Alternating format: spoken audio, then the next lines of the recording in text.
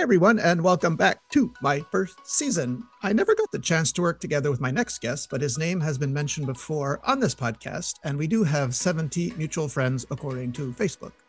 He worked for Club Med from 1987 to 1994, and his first season was in Club Med Eleuthera in April of 1987 as a lifeguard and swimming instructor. He was also a circus geo, a chief of circus, and an animator in Copper Mountain, where he also got married. And yes, we're going to talk about that. After Club Med, he spent 5 years traveling all over the world as a circus performer. And in 2010, he opened a circus school in Las Vegas called Trapeze Las Vegas. We're going to talk about that and so much more. So please help me welcome, from my hometown of Montreal, now living in Vegas, Mr. Stéphan Coté. Hey, Stéphan, how are you, sir? I'm doing very well. Thank you very much for having me, Greg. Oh, no, thank you for saying yes. Thank you, and agreeing to share your story with us here today. Thanks so much. It's my pleasure. Did you see ads like everyone else during the winter in Montreal? Like, is that how you found out about Club Med? Was it those ads that they kept running on TV or?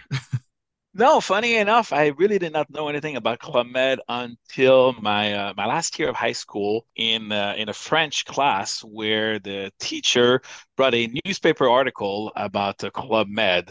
We were studying how to write a newspaper article, and she wanted to use this article because she thought it would be interesting for us to use as an example. I don't remember how I did in as far as writing my newspaper article, but I remember reading that article very carefully and being fascinated by the life of the GOs at Club Med and wanting to know more about that. I think I might even have said at some point in my 16-year-old, very wise mind, I will be a GO one day, not even knowing what Club Med was really all about. But that is how I found out about Club Med. I'm sorry, Stefan. Are you serious? Like this happened to you in high school? Yeah, seriously. Yeah, this is how it happened. No, it was just a newspaper article in La Presse, one of the paper from Montreal, where they had interviewed a couple GOs. I wish I would remember the name of those GOs, but they were talking about their experience and their life at Club Med, and I thought, this is it. This is what I want to do as we were in the process of applying for college, and all that. So, I mean, I still went to college because what I find out real quickly is that you had to be at least 18 years old to work at Club Med. I started to write my resume when I was 16 years old, and I had decided, I'd made up my mind. This is where I wanted to go. Wow, I wish someone had showed me that article in high school. I would have started sooner. Okay. All right. Well, did you get an interview in Montreal? Do you remember any of that? Yeah, eventually I got called to Nyon. Was super excited about that and very nervous. Again, I didn't know a whole lot, but got there, and one of the fact that I remember is I ran into two, three guys that I knew from my life in Montreal, and I saw them as competitors right away. I'm like, oh my goodness, if this is the kind of people they're interviewing, I don't have a chance, because I knew these guys as being very sociable and outgoing and good in sports. And I thought, well, I don't stand a chance if this is again, who I'm going to be competing against. But there was a room full of people, and it was Jackie Amzalag and Andrea Livingston that were running the interview that day. Are you serious? These two were both in Montreal? They were in Montreal that day for the interview. Yeah. Yep. Wow. Okay. Yeah, I get. And you said this was at Alexis Neon Plaza, right? Yes, and Okay. sometimes in 1986, I'm assuming, because it took a while after the interview before I actually got the call. So it must have been sometime in 1986. Okay. You did tell me about a fun fact. So, when you arrived at the airport on the wrong day, was this for your first season in Eleuthera? Yeah, that was the very first season. So I have to admit, well, it's probably obvious even today by my accent, English is not my first language. When I got the call from someone in the office in New York to go, that I was going to a village, in my excitement and in my lack of English knowledge, I thought I heard a day, and I thought I heard a village, and I thought I heard to go to the airport. So I did, after a big party the night before with my family who was saying their goodbyes. I showed up at the airport on a Saturday, Mirabel Airport at the time, to go on the charter.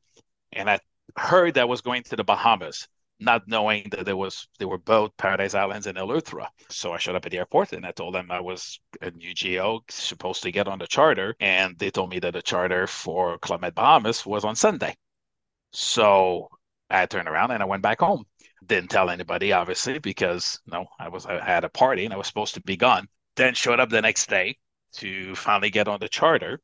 and landed in Nassau on that Sunday afternoon. And then if you want me to keep going, just to show you how my initial experience was challenging, when I was asked who I was and where I was going, I told I'm assuming the traffic geo at the time, that I was the new lifeguard and that I was going to work at Club Med.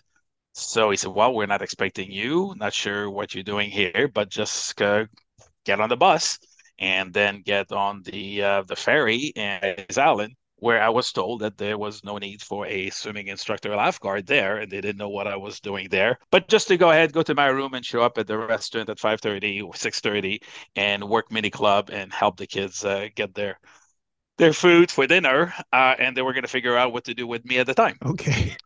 So when did it dawn on you that you were in the wrong place?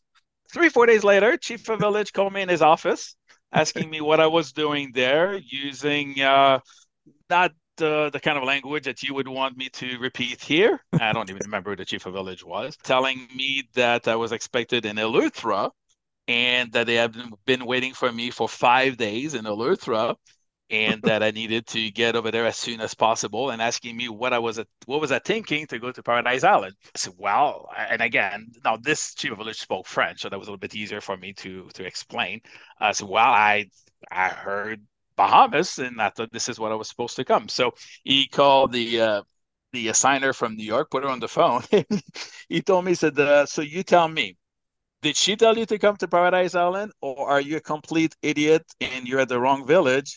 Because if she did tell you that, I'm going to fire her on the spot. So I said, what is it? So I said, well, I'm a complete idiot and I'm at the wrong village. Not to, not to get anybody fired, Yeah, yeah, yeah. but but in reality, I was a complete idiot, not speaking English very well, and I was at the wrong village.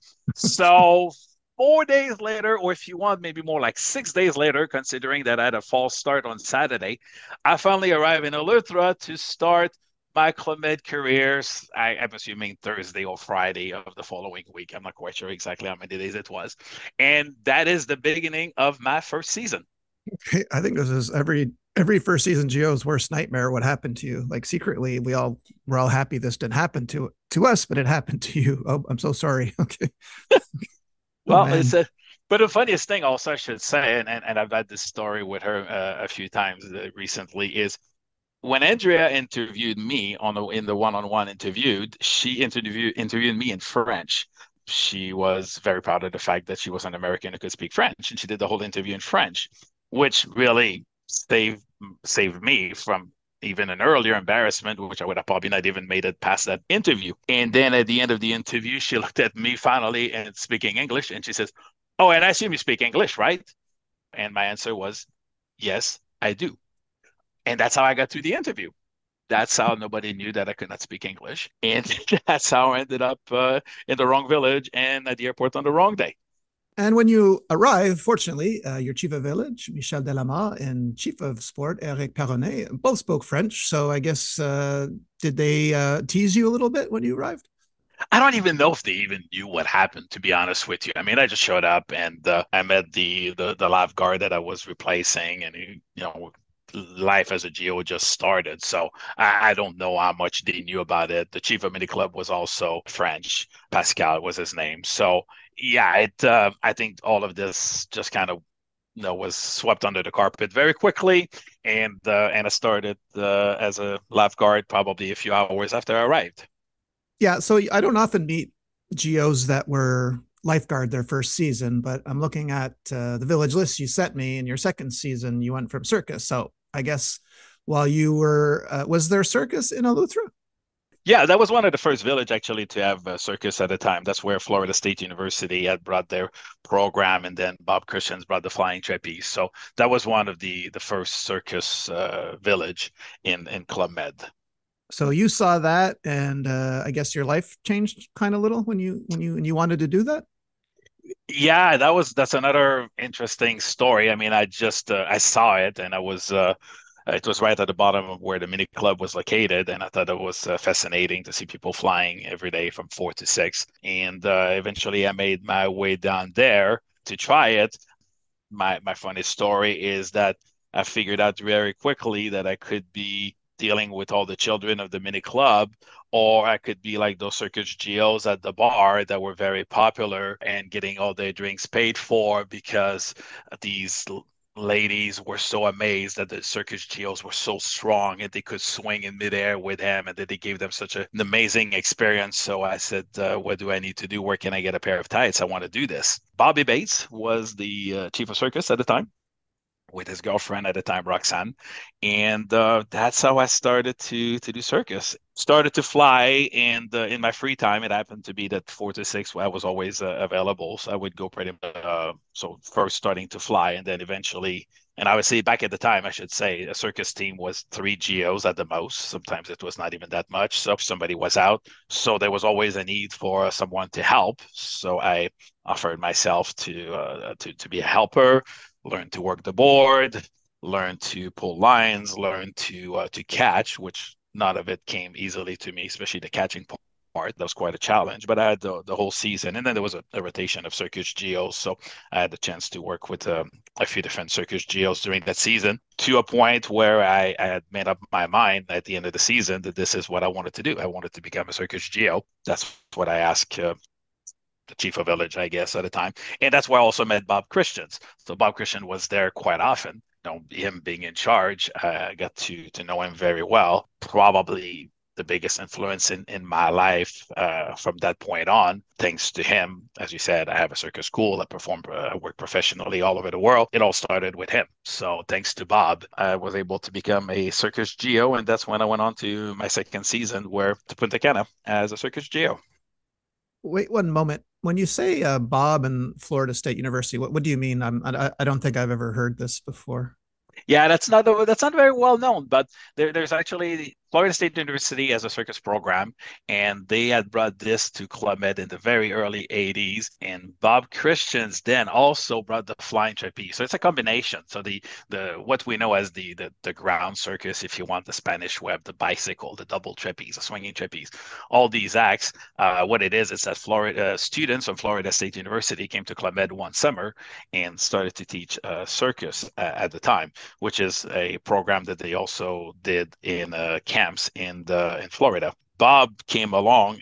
Not sure if it's the same year or the year after. Some of this is not completely clear, but Bob came in to bring the flying trapeze. So that's what became what was known at the time as the circus program. So you had the flying trapeze, and then you had all the other activities: the trampoline, the mini trampoline, Spanish web, single trapeze, bike, clown, and all the and juggling, which was the circus show that we did every year. So that's how it started. And like I said, Eleuthera was one of the first one.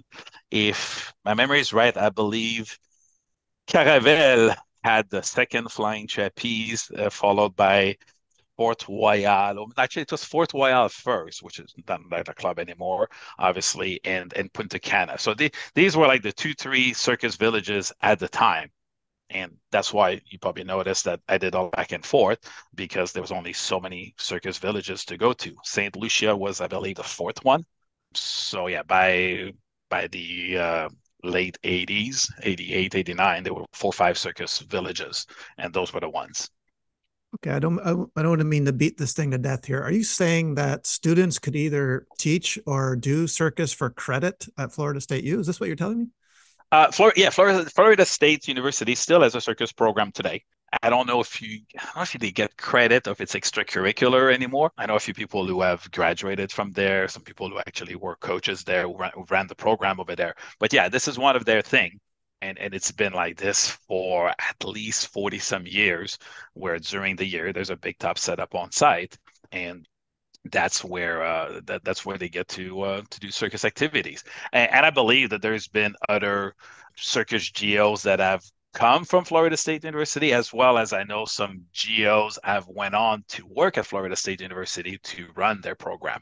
So there's definitely a connection there. And I'm not surprised that you don't know because it's not really that well known. It's not something that people are aware of because it's been so long. I mean, we're talking about early 80s here. Yeah, no, that's very interesting. You're right. I did not know that, and I'm sure a lot of other people will be surprised when they hear this. All right. So, okay. So you get to go to Punta Cana next season as a circus geo. By this time, I guess, after your first season, there's no more Club Med culture shock. I'm sure you got the plane on time to Punta Cana this time, right? I don't remember anything out of the ordinary, so I must assume that yes, Okay. I did. I know that the airport was not open yet, or not all the flights were going there. So I remember landing in Santo Domingo and doing a 3, 4 hours bus ride to Oh, God. arrive to the Club Med. And during the season, I guess that's when the airport opened, or maybe just the charters were going to the airport in Punta Cana. But yeah, back then there were the Club at Punta Cana, and I think you had the Bavaro Beach next door that was open. The airport was one run away. One straw hut was the immigration and custom. Suitcases were left on the tarmac, and yeah, that was Punta Cana back in those days. Wow. Okay. So anything interesting happened in Punta Cana that season? Well, a small little thing happened is that I met this young lady who came to fly a few times, who I thought was a very interesting, very nice young lady. Thinking that maybe she was a GM at the end of the week, but fortunately for me, she was actually a GO. And what was our 1 week affair is going on 34 years now, 35 years. So that's where I met Lisa. Oh, That's okay. that. Oh, okay. Now, okay. So what was her job in the resort? So Lisa was a mini club GO at the time, but she also did so many other things that season. She was also like the backup aerobic instructor. She was working hostess sometime. She did some boutique, and she would come to the circus. And Okay. that's where we met.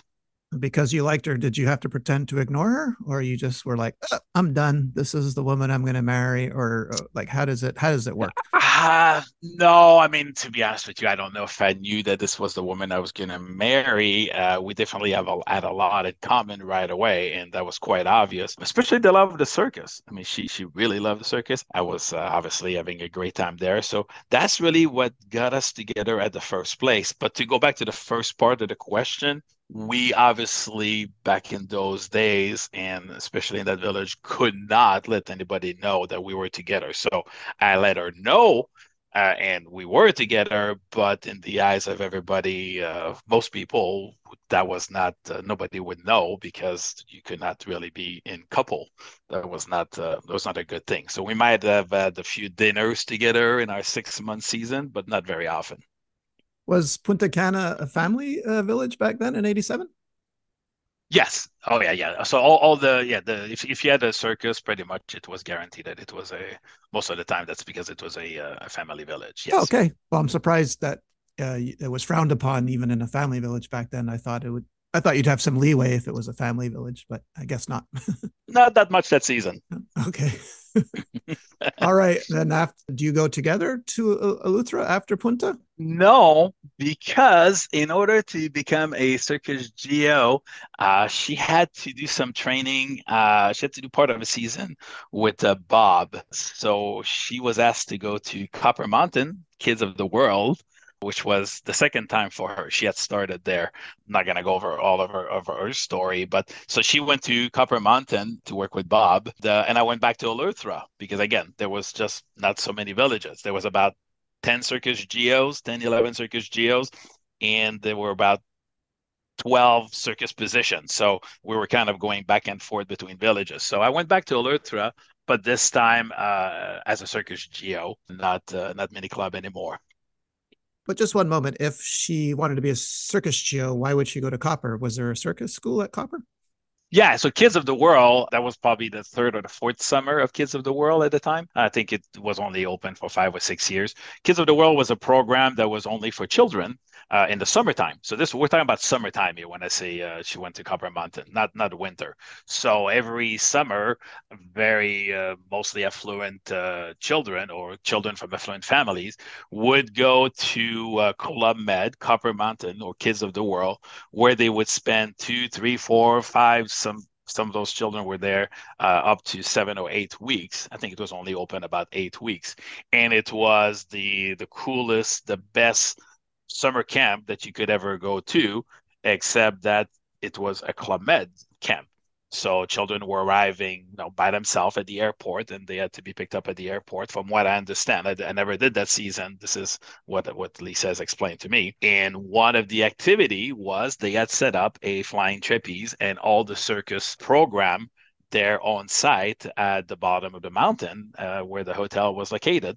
And she had been there the season before as a mini club Geo, and this time she was going back to because Bob was going to work there that summer. So she was going back there so that she could train with Bob during that season. Okay. All right. Interesting. So now you're in Eleuthera. She's in Copper. Your chief of village now is Ye, correct? That's right. Yep. Yay. Ye, Papa Yeah. Ye, I think they used to call him. Okay. Yep. And is it this season that you start thinking maybe I'd like to be a chief of circus or not yet? Yeah. Well, not that I was really thinking about it, but what happened? We were a team of four. I guess it got to be a little bit better at the time. We finally started to have a little bit more people. And one of the reasons for that was that Peter Gold was being trained at the time to become Bob's assistant. So Peter was going to travel from villages to villages to, again, to give a hand to Bob as Clement was trying to open up more villages. And at some point during the season, so Peter had to go. So there was three of us left, and that's when I was told that I was going to be chief of circus while he was gone, and that's how it happened. So I would not say there was a lot of thinking or any other. There was not a big plan. There was no. We didn't have the geo program for those who have potential, like Hammer has put in place today. There was none of this existed, or at least we were not aware of. Just happened that way. Ye said, "Okay, you chief of circus while Peter is gone." So that it was that simple. All right. So they send you to St. Lucia in October 88. So to be chief of circus, chef de village, Christian, is it Maillet you pronounce it? Yeah, Christian Maillet. Yeah, that's right. Rod Frankel, I guess, the second half of that season. Toward the end, yeah. So that was interesting because that was the only Club Med with a circus that did not have kids. So this was an adult village. Oh, Um, really? yeah, so that was actually the last season. So that season ended up being the last season of St. Lucia being a an adult only village, which for us in circus changed things a little bit because instead of putting a circus show with 200 kids every week, as that's how it used to be back then, we were not really called to perform that much. It was all about the children or the teenager kids and teenagers to be in the show. It was all about them.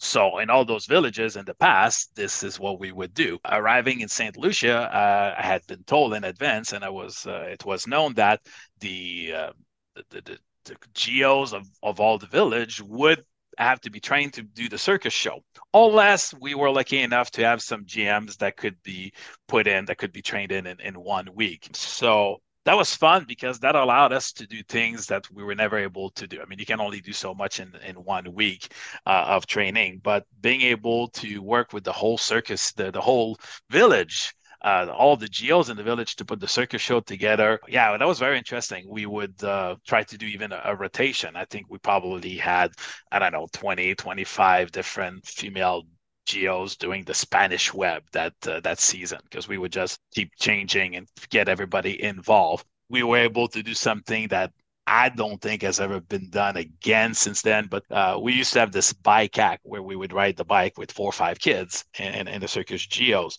Well, we tried to push the limit there since we had a lot of time to practice with the same people every week. We made it all the way to 10 people in one bike. The only problem is that we could only do it in the show because almost every time we tried to do it, the wheel of the bicycle would collapse under the weight of 10 people on the bicycle. So we would practice it, but not really do it in the show.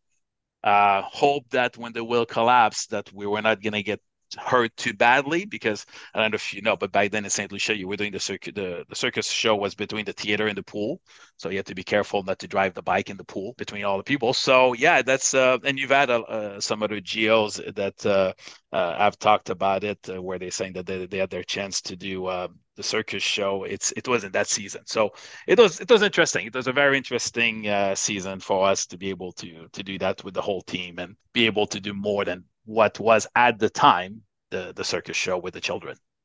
Okay, it's so weird to think of St. Lucia as a singles village, but were you there when because you spent like October 88 to October 89, so was it singles the whole year you were there or did it Nope. change midway? No, actually, we were there for the transition. So the Wow. club closed at the end of that season, and it was known that we were closing for a month to bring in the mini club, Okay. and that we were going to reopen in a month with the mini club. So I was asked to stay. So we did go home. Obviously, we went home for a short vacation, but came back and had to kind of reset the program completely. And the mini club had been built on the one end of the village, and so on. So then it became the family club that more I guess most people know it as right now. So we were there for both seasons. The last season as an adult only, and the first season as a family club. Was that weird? Yes, because I felt like it was not really built to be a club for kids, even though those of you who've never seen it as an adult Right. Yeah. only probably think the opposite, which goes to show you that what you see the first time is always the best, no matter what it is. So yeah, it was weird. It was weird to be there for a whole year as well. But again, the options were a bit limited. I mean, if not that, then I would have to go back to Eleuthera again or Punta Cana. So that was one of the circus was a lot of fun, but in some ways it kind of limited the amount of villages that I was able to go to. Well, yeah. Well, you kindly step back into the single life, single village life, because you go to Playa Blanca from 80 to October 89 to March 90, and this is with that season I hear so much about with Pierre Letelier Gagnon, Shiba Village, and of course Hansel Moss is the chief of sport, and this is that season that was pretty killer, right? From what I hear. Yeah, that was quite a season. Yes, this is you hear the expression dream team all the time, dream team of this season, dream team of that season. I think if there was really a dream team, that was it. That was an amazing season. I mean, if you just look at the amount of people that have some of the people that were there that season, that was only their first or second season, and I could list the names of all these people, and a lot of you listeners would probably who they are, and yet we were all there in the same place for 6 months. It was the village is beautiful to start with. The GMs were amazing too. They were the easiest GMs to work with. For some reason, they were just cool. They were relaxed. The expectations were completely different than when you're in a family village. I mean, if it's a family village, if the kids don't have a good time, the parents don't have a good time, and then everybody hears about it. But no, that village was an easy village. Obviously, don't worry, don't count the number of times you have to go up the steps. But other than that, yeah, it was an amazing village. An amazing amount of friendships has come together from that season. I think we took a picture at a reunion maybe 10 years ago, and I think there was like 14 or 15 of us from that season who were at a reunion some years later. Considering that the team was only about 90 some GOs and 14 of them 20 years later can get together, I think that shows how, yeah, that was an amazing season. Well, can you give us just some of the names of the people who were there, if you remember? Yeah, so we had an archery GO named Hammer. Oh, Hammer was Uh, archery. Okay. Yeah, Hammer was doing archery that season. You already mentioned Hensel Moss, obviously, was the chief of sports. On the beach, we had Cheese and Jenner. We also had Julie working the boutique at the time, Julie that is now with Hammer. We had Russ Friedman, the tennis, who has done 140 seasons. I don't know the exact number, but Russ Russ has been he around would for he would he would laugh at that. Okay. yeah, so Russ was doing and then oh my God, who else did we have? Was Dave Red there? Red, yeah, obviously I cannot forget Red. Red was there. Dave the Wave was Land Sports, and the list could go on. I'm sorry, I don't have all No, I that's cannot okay. remember What was all this the. the was this the first season of Circus at Playa? No, I think it was the second or Okay. third. Yeah, it was pretty recent. It was all the way down by the tennis, by the ranch, also where horseback riding was. That's where it was located. It was a beautiful location. Same thing again there. We got to with no children, we were able to push a little bit more the quality of the circus show if you want. Now a completely different experience with using the geos, but the flying trapeze shows would go on and on and on. With some shows we would have 25, 30 GMs in the show, and it was one of the highlight of the week, I think, for a lot of people. Again, circus was just starting. I mean, it was not like today where there's a bunch of circus schools all over the place. Now, if you wanted to fly on the trapeze, the only place to do it was to go to Club Med. And while we started at 4, people were lining up to get as many turns as possible as early as 3 o'clock. So we would arrive at the trapeze and we would have a line of 20 people already waiting to get their turns on the trapeze. Oh, how can I forget? I'm sorry, Scott De Palma. So Scott was the third member of the circus team. So there was 3 of us. It was Scott, Lisa, and I. We were the circus team. Okay, so Lisa is with you at this point. She's been with me after Alert, after her stay in the Copper Mountain. She came to join me to finish the season in Alertra, and she always was with me. So we Okay. were always so in a team of 3. It was the 2 of us and somebody else. That's how it was every village. So we were always going together. There was no pushback or any questions about it. And I think again, because with so few circus GOs, now if they were able to put 2 of us in one place and just have to fill the third spot, that was convenient for everybody. So yeah, we were together every season. Well, plus the chief of village was from Montreal, so that just automatically makes him cool, right? Yeah, though I didn't know him, I really did not know. See, again, because of the way the nature of the circus, I never got to follow a chief of village from season to season, like you hear about with other ones, because the chances that a chief of village would go from a circus village to another circus village were slim to none. That almost never happened with only 4 or 5 villages. So we were always with a different chief of village. But Okay. yes, I did get along very well with Pierre. Obviously, being the first French Canadian chief of village, that was a very cool thing to be part of. So yeah, I did connect with him very well. Okay. Since you were at Playa Blanca in the '80s, I'm not going to ask you what if you have any favorite stories. So, but I do I do want to talk about your next season because it looks like they gave you a pretty big assignment because you had to, I guess, help set up the first circus school at a Club Med in Europe. Is that right? Yeah, so somehow in the management of Club Med, they decided that they were going to expand the way that the circus program was running in the United States and in the North American zone to the European zone. So even though there was a small concept of circus program back then, it did not have a flying trapeze portion to it. So they had asked Bob and they had picked a village called Metapunto in southern Italy to be that village. Bob had reached out to me asking me if I wanted to go. He was obviously going to be there at the beginning to set up everything because there was absolutely zero equipment there. If I wanted to go with Lisa again, so it was you always got 2 for 1 with us. We were always a pair to go to Metapunto, and then he had asked us to you pick somebody else that you want to go with.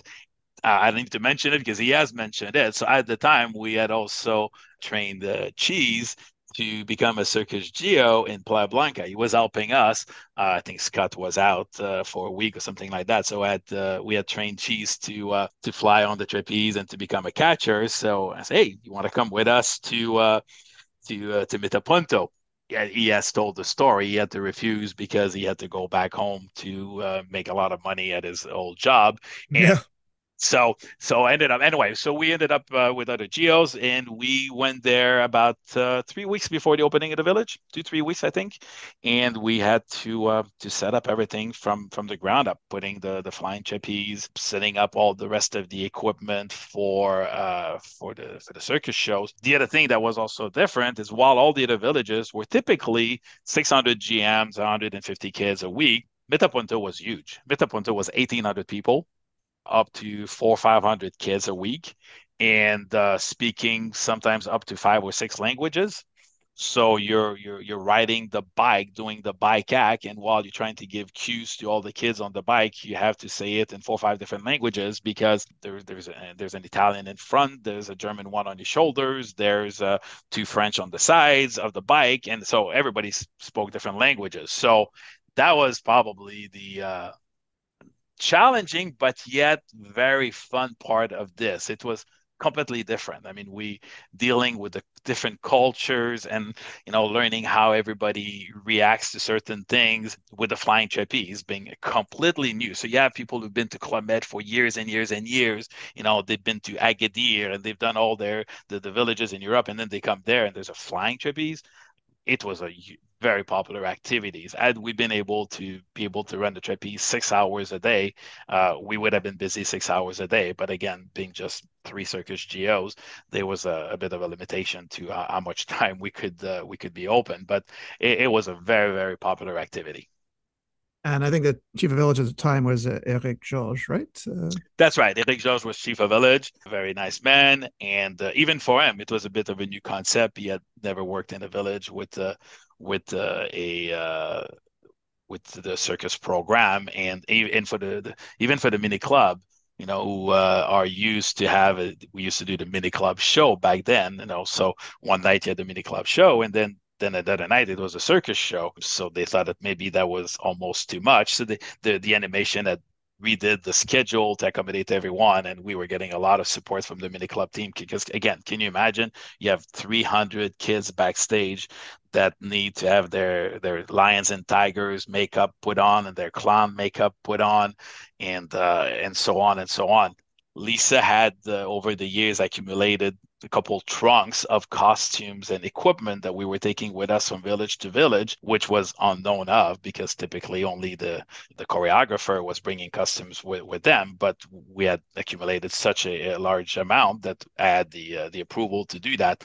But we didn't have anywhere near the amount of costumes that we needed for all of these kids. So it was a lot of improvisation and a lot of costumes put together at the last minute. But at the end of the day, it's I look back at some of these pictures sometimes of seeing all the kids coming out of the curtains at the end, and it just seems like it's a clown gag, like you just that it never ends. They just keep coming out and just keep coming out. And yeah, I think that the biggest week we had was like 320 kids in the circus show at the end of the week. Yeah, I briefly worked at Metapano in '97 while waiting to go to my next village, and I had never seen a village that size before. So yeah, I know exactly what you're talking about. That's probably the biggest village you ever worked as well, right? Oh, by far, by far. Yeah, yeah, it's a monster village. Wow. I'm just looking at your fun facts. I love this Santana story about the band. Can you tell me where that was that this happened? So in Eleuthera, Okay. back then, already just like they do today, you could have geo artists that would come for the week, and there was a band that came that week in Eleuthera, and they were going to play music throughout the week for different events. They would put on shows in exchange for their vacation. So we got to talk with them a little bit. Then I had this idea. They were kind of jazzy a little bit. And I'm like, I've listened to you guys play this, and there's this one song that Lisa uses when she does Spanish Web. That's a very cool song. And I wonder if you guys, would you play live for the circus show? Is that something that you guys could do just for that number? And he says, well, what's the song that she's using?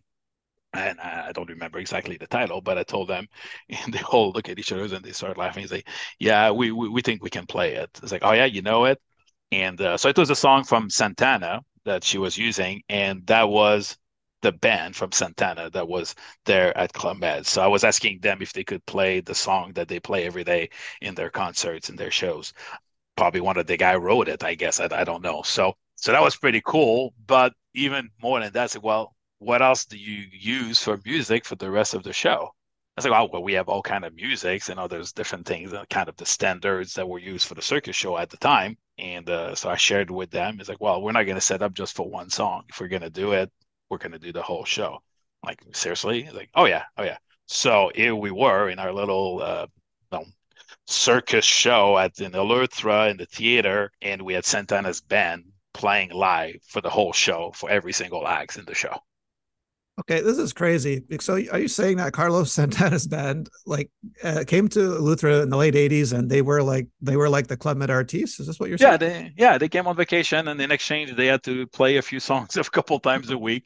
Oh And my one of the God. things they did, and I'm thinking maybe today they're telling the story the other way around. It's like, can you imagine we played for a circus show? I want to think Or that. oh no, they're telling about that guy. That they're telling them that story about that guy from Montreal who asked them to play a song, not knowing who they were, and it was their song. Well, that happened to me more than once that I did not know people were. I guess I don't Oh want to say really? I don't say I was sheltered, but again, not speaking English, there's a lot of things that we do at Club Med that are really cultural. Like you don't if you don't know what minush is, you see it for the first time on stage or even Broadway plays. I was never exposed to Broadway plays. When they say, okay, we're doing one tomorrow in the show and you have to learn it, like, well, what is one chorus line? I don't know what that was. So there was a lot of things to me. My cultural shock was, I mean, yes, there were other ones too, like being in the dressing room the first time that you have to do a show and you're told that you have to put on a pair of tights. I mean, that's a whole other story. But the one time that I think was interesting was, so at the beginning of the week, we ask all the kids what they want to do in the show, and we always ask the kids like, well, we need a ringmaster, we need an English speaking ringmaster, we need a French speaking ringmaster, and there's a little kid that raises his hands like, okay, I'll be the ringmaster. So I give him the scripts to introduce all the acts, and I tell him that, okay, you have cards, you have cue cards, so you just read this, but learn how to pronounce all the words so that you're ready by Friday night. And his mom comes to me on Tuesday or Wednesday, and she's like, "I just want to confirm, when is the show?" It's like, "Well, it's Friday night." She's okay. She says, because he's working very hard to learn the script. Oh, I said, no, no, no, he's on vacation. I would never ask a kid to learn the script. It's like, all I want him is to read it a few times so that he doesn't fumble over some words when he's presenting. She's like, no, no, says, you don't understand. Fred is not going to be reading the script. Fred is going to be doing it on top of his head. I'm like, okay, Fred wants to do it that way. That's fine with me. Well, Fred was actually Fred Savage. Okay, where and when was this? Was this Eleuthera? That was Alertra as well too. So Fred What Savage what was which 87 or 88? the 88 season, I believe. So Fred Okay. Savage is there on vacation with his family and his younger brother. I did not know what the Wonder Year was, or whatever show he was on at the time. I think it was the Wonder Years. I Well, never the seen well that the well show. the Princess Bride had come out in '87, so that was his first big movie. But later on, someone told you who that was? Well, eventually, I'm like, so I said, Fred's mom came to me and it's like, oh, he's an actor. You don't know that? I was like, no, I don't know that. And I mean, obviously, you can imagine that when we gave him the microphone to open the show and he walked out on stage, it became clear that that was not his first time being in front of an audience. And he probably was one of the best ringmaster we've ever had for a show. I mean, he just killed it. He was amazing. And then years later, when I finally got to understand a bit more American cultures and movies and TV. Then I came to find out who he was, and now every time I watch Austin Power, I just I Oh, just I Mole, watch him. Mole. I just watch Mole and Mole and Mole, Yeah, and yeah. Okay. and I remember that he was the ringmaster for a circus show. Well, yeah. I mean, in all due respect to his mom, like we didn't have TVs or we didn't get the newspapers. We were totally cut off from civilization, right? And that was the point. Yeah, and don't forget, I went to Clement. I was 19 years old. So Yeah, again, French Canadian, exactly. 19 years old. I've not really traveled a whole lot in my life, and now having never watched American TV. I mean, even at some point, we would. So I was asked to be on the microphone quite a lot. Believe it or not, even though my English was not that good, I ended up being the one on the microphone quite often to do the welcome, or the arrivals, and all this. And we would do this thing in Saint Lucia. At 6 o'clock, 7 o'clock before cocktail, a game show. The sound engineers was always playing the music of Entertainment Tonight to introduce us to do this game show. Well, I had never watched Entertainment Tonight. So it's only years later that I put the pieces together that I realized that the reason why that song was playing when we would be doing the game show at the bar before dinner was because of Entertainment Tonight.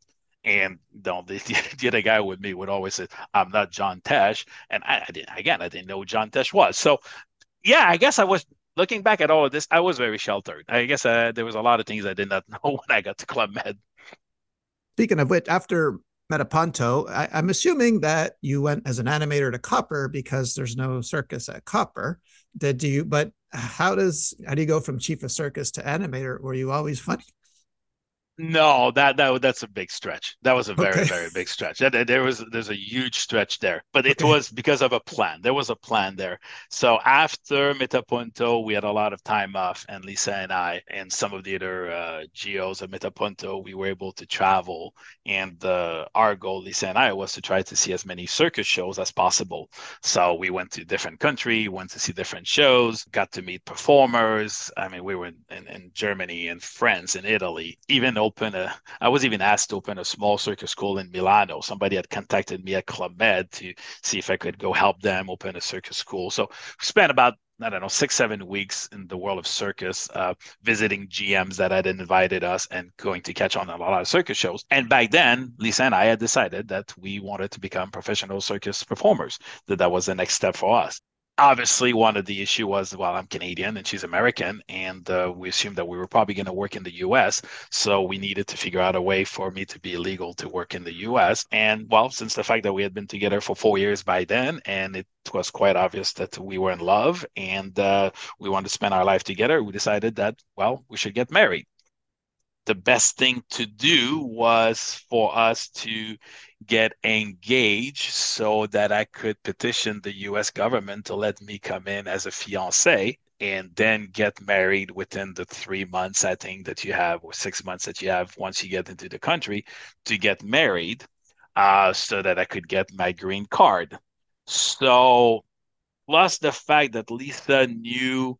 So there was at that time you had Sandpiper or Copper Mountain, where those were going to be the only two villages open in the winter, and Sandpiper was not an option because Bob was using this as his training ground, so he did not want to take us there. He wanted to use people who were newer to do that. So Lisa remember her season there as a circus geo with Copper Mountain, the Kids of the World. And she says, I know we can hang a lot of the equipment in the theater like we used to do back in the days of. So there would be no flying trapeze, but we could do a lot of the other things. And I think at the time we were doing a double trapeze act together. So we came up with the idea of getting engaged, telling New York we wanted to go work at Copper Mountain, telling New York that I would have my green card at some point, that I would be allowed to do that because otherwise I was not able to go. Then came the conversation, well, what are you guys going to do? He said, well, I'll do costumes. I've been doing costumes the whole time for the circus program and all that, so I can do costumes in copper. And the only thing I could think of was for me to be the animator. But I Okay. was not, definitely not the funniest animator. I would say almost more like PR, which did not exist at the time, really. But I mean, yeah, I did do my things. I was doing Schnapps Patrol every day in a funny costumes. I put my bed in the elevator and I slept in the elevator all night, so that when people were going to breakfast in the morning, I was sleeping there. Really? I mean, yeah, yeah. So I mean, we did all these things, and there was another guy there at the time too that wanted to be animator too, who was funny, and a friend of Mildier, and so Okay. together we managed to do what we had to do. But again, my big plan was we go there. Eventually, when the paper comes in for me to be able to go get married, because again, the plan was you have to get married within 3 months. Well, we also had in mind to become circus performer at the end of that season. So as soon as we got the okay that it was no, we could go get married, we asked for a couple of hours off to go get married. Then the offer is like, well, you don't go just get married. We're gonna throw a party for you here. We're gonna do the big event. The marriage is gonna happen here at the club. But we didn't think that our parents were gonna be able to come. And doing a big thing without our parents and our family was not what we were looking for. Also, I didn't want to be the entertainment of the GMs. I felt like this was more of a private thing. We That's how we felt at the time. So we went to the courthouse in Breckenridge, stopped at a jewelry shop, bought a ring on the way there, and got married. Melzier told us to go have dinner at a good French restaurant in Vale. We went to have dinner. We came back, and then we did the show that night. And that's how we got married. Okay. Wow. Pretty good. And we got Okay. and we got introduced at the when when everybody gets introduced. Oh, and by the way, they just went to get married 3 hours ago, and life kept on going. And then I was able to go back to Denver to have my final interview to get my green card because, as you know, you have to have these interviews just like the movie Green Cards. It's real. They ask you all these questions. Now it's Yeah. a lot easy. It's a lot easier when you show them pictures of you on a flying trapeze all over the world. They know that these are not fake pictures. So yeah, so that process was easy, and then from there we were already looking for a job to become circus performers, and that's how we did it. We had bought a camper van, and we had driven to Copper Mountain, so that when we would have a job, we would be ready to hit the road from there and go join the world of Run Away with the Circus. So that's the big. I know, so it was a long answer, but that's the big story behind me being an animator. Because really, other than that, yeah, that should have not been my job. That was not. But we put on an amazing circus show in the village. So we train all the other GOs, and we were able to have a lot of the equipment there. And not only did we have a circus show, but we even had a side show before the show, which was, today would be politically incorrect. But we had the whole side show going on. So in some ways, we contributed to the animation in a different way. But yeah, and we had one kid in the village, and it was Mildew's daughter. So obviously, we trained her to do as much as we could with her. She was a bit young, but we had to use her for as much as we could to fill some spots. And Mildew being a magician, and Philippe Fifi, the chief of animation, also being a magician, we were able to combine their magic with the rest of the circus. So yeah, we ended up with a great show with our circus experience. All right. So I would like to talk about the circus school you opened and then come back to Club Med. Is that okay? Sure. So you opened a circus school in Las Vegas called Trapeze Las Vegas. Was that hard to get off the ground? Well, it's another one of those things that was Well, not planned in any ways whatsoever. What happened is that my good friends who also own a circus school in San Francisco, in Oakland, who I work with many times, Stéphan Coté and his wife Lily, who are my dear friends, had already opened a circus schools, and we had helped them a little bit, and we had got involved a little bit with that. And they had a flying trapeze that was floating around the United States available, and someone had called on it during New Year's, because yeah, they were at our house for a New Year's Eve party, and they got a call. Someone was asking if they could rent their flying trapeze to bring it to Vegas to open a flying trapeze school in Vegas, which I had thought about many times, but I could not figure out any way financially to make it work. So they're here and they're getting this call, and they're looking at me. It's like someone wants to bring a flying trapeze here. So I was like, well, okay, that's cool. So sure, they're going to do that. So they ended up renting that trapeze to someone to set it up in a backyard here in Vegas, trying to make this a very short story. It ended up not working. The trapeze was here, it was available. Lily says, do you want to do something with this? I'm like, I don't know. I don't have time. I have a full-time job. I have kids. Sure, let's see if we can do something on the weekend. And we started to do a class or two on Saturday and Sunday of flying trapeze with a few people in town, where we realized that maybe there was an opportunity to do more than that was when I got a call from, I think, the Bellagio, saying that they had guests at the Bellagio who wanted to come take a flying trapeze class. And those people showed up in the stretch limo, and we're in a backyard, and it doesn't look good at all. I'm not going to lie to you. It was not a great location. And here we are. We have guests there. And about the same time, Groupon was becoming a big thing. So I'm like, well, let's see if we can put a few classes on Groupons, and that actually helped a lot. So it just grew kind of organically while I was having my full-time job.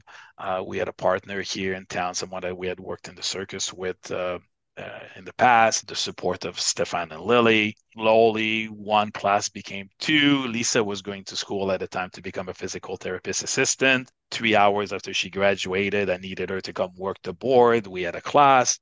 The rest is history. From there, we went from 2 classes to 5 classes to open up a building. It moved into a bigger building. And at some point, we had, I don't know, 100 classes a week and 25, 30 instructors. So it just took a life of its own, but always kind of a side gig for me because I always had my regular job on top of that. Then COVID happened, as you know, 2, 3 years ago. The indoor place got we shut down the indoor place because it was not able we're not able to run it. We moved everything outdoor, and now we have this pretty big place outdoor with a lot of equipment, which we could never do if we were indoor. So it looks like a circus lot. And thanks to the fact that we're in Vegas, we're able to have some amazing instructors. We're able to use some of the instructors from Cirque du Soleil or some of the performers quite often. Anytime I can, if I can hire a Circus Geo, even if it's just for a while, I love to do so because I think that anybody who's worked at Club Med is a great instructor. So that's been going on now for 13 years, I think. Yeah, 13 years. And we have a performing troupe of young girls who got to work at the NFL draft last year in the middle of the Bellagio fountain and perform all over the world. And yeah, so it really was it hard? No. Is it hard to keep it up with everything else in our life? Yeah, that's more challenging than anything else. But it just happened, and I could not obviously talk about this without always talking about the influence of Bob Christians. Now, Bob used to say every week when there were some kids that we could not figure out at Club Med, now where are we going to put them in the show? They're a bit clumsy, and he would always say there's a place for everyone in the circus. So we kind of adopt the same thing here. So we're running this program as in there's a place for everyone in the circus. That's what Bob used to say. Some people come because they want to become professionals. Other people do it as a bucket list item. We have some that are regulars who do it every week as just an activity for them to stay in shape. We do a lot of corporate events. We do a lot of bachelorette parties and birthday parties. So it's for everyone. Maybe not everybody can be a flying trapeze artist, but maybe they can walk the wire. Maybe they can juggle. Maybe they can bounce on the trampoline. You just have to find the right activity. And I think for the kids that it's a good thing for them. We mostly work with kids. The regulars are mostly kids. And, I don't know if they're ever going to remember how to do a flip when they're 30, 40 years old, but if they remember that they can learn a skill that they thought would never be possible and they can do it and they get to perform it in front of a small crowd or big crowd, that's a great thing for those kids. Never thought that some of them would turn professional. That's a bonus. That was never the goal, but yeah, we have some of them traveling right now on different shows that have started with us, who are now kind of doing what Lisa and I did. Started in the school, not knowing anything. For us, it was Club Med, and now they're touring with some shows. So we're just paying it back, and that's how it is. Okay, so you're saying that if I visit Las Vegas in the near future, I could visit Trapeze Las Vegas and I can get a swinging trapeze lesson from Stephanie Gasparoli. Is this doable? Yeah, Okay. Stephanie's amazing. She's performed with Cirque du Soleil all over the world. She's one of the greatest swinging trapeze artists. And again, she just happens to be in Vegas, and it's like, well, I do swinging trapeze. I'm like, well, great. We're gonna put a swinging trapeze program together. So yeah, you can take a class with her.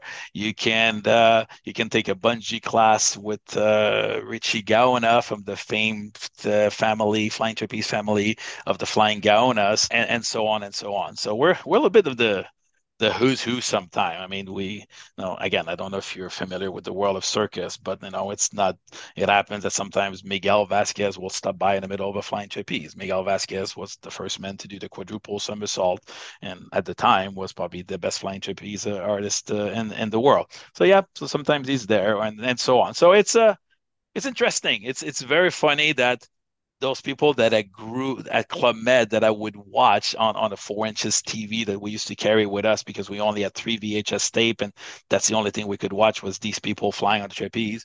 And now they come by or their children in some cases come by and work for us or help us or fly with us. So it was never part of our plan. There was no business plan for this. It was never supposed to be that way. It just happened and it took a life of its own. Okay. And you're located on Sunset Road there? Sunset and Las Vegas Boulevard. Yep. So anytime you're landing at the airport, if you know where to look, you're flying right over the trapeze. If you happen to Oh, know where to okay. look, yeah, we're right by the runways, right by the strip. Sweet. Very nice. Well, thanks for sharing that. Thank you.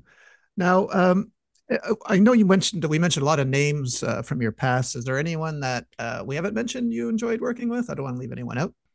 I think Anyone? I tried to put a lot of names already in the Yes. in this thing. Like Bobby Bates at the beginning was a great influence. Not only did he help me on the trapeze at the beginning, and I didn't even work with him for a long time, but he said something which I think another Geo also has said at some point that you have on a past episode of yours, where he came to me and he said, it's easy to be friendly with all the ladies that are here. If you want to be a good geo, how about to become friendly with the guys? Talk with the guys. No, be friendly with them. Introduce the guys to the ladies that are here, and make sure everybody has a good time. And that will make you a good geos. That will make you a good person.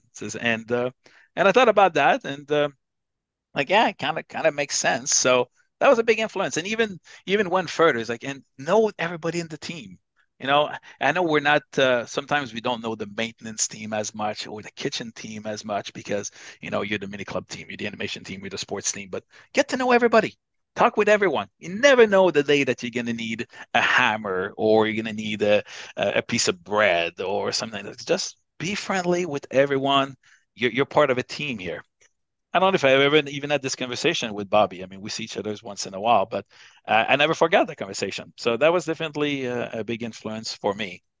And then I already mentioned Bob Christians many times, and obviously Lisa, which we were always a team. And the season of Playa Blanca, we already talked about. So no, I think I mentioned yes. I mean, I could go through a list of people over the years that I've worked with, but having done 9 seasons, I think that would be that would be too long to Yeah, name yeah. everyone. You're a busy man, and you've got like 5 jobs, so I know I can't keep you too much longer. That's fine. Is there anything possible you missed? Do you miss anything about Clement? That I miss about Club Med. Yeah, yeah, there's sure. There's a lot of things I miss about Club Med. The ability to go out and pretty much do anything you wanted to do. And then let me be a bit more specific. Like you would have an idea. It's like, hey, we should do a skit. We should do this lip sync number. We should do something in the circus show. We should do this in the fruit passage. And that you could quickly put that together.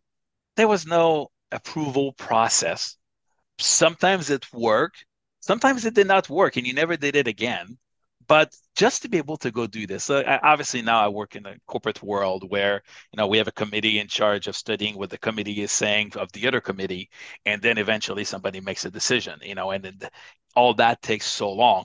I think one of the funniest thing, the funniest skit about Club Med is when you do the difference between the corporate world and the life of Club Med, and we used to do this thing in slow motion and making it look like Club Med was so disorganized and the corporate world was great. I don't think that's true. If anything, I think it's amazing that we can reinvent ourselves at Club Med every week and do whatever we want and that it always works one way or another. So not having this freedom to just go and do something, just to go out and try something and just grabbing a microphone and saying a joke or doing a skit.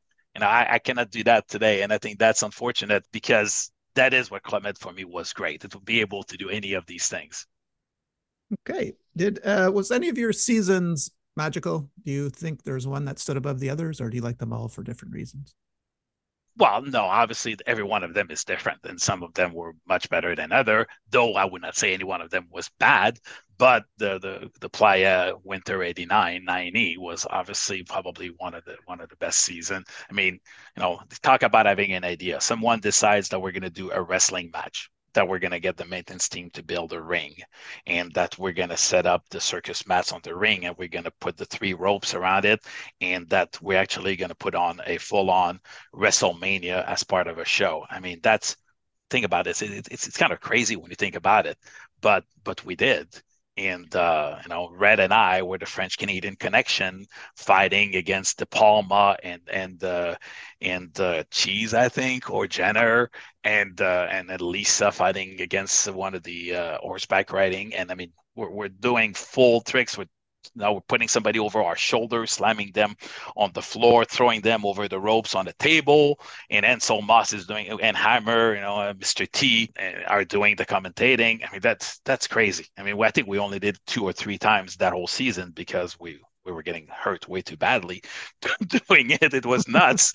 It was nuts to do that, but man, what that was so much fun. I mean, I still have that VHS tape somewhere of that show, and yeah, that was a great season. What? Playa by far was a great season. Well, you said you had photos of this wrestling match, so you'll send them to me, and then if you're listening to this, just go to Facebook post and check out his photos because I I've got some amazing pictures good and videos of that season. So yes, I good can definitely because send the I've heard this story a lot, but I've never actually seen the photos from it. So yeah, that would be nice.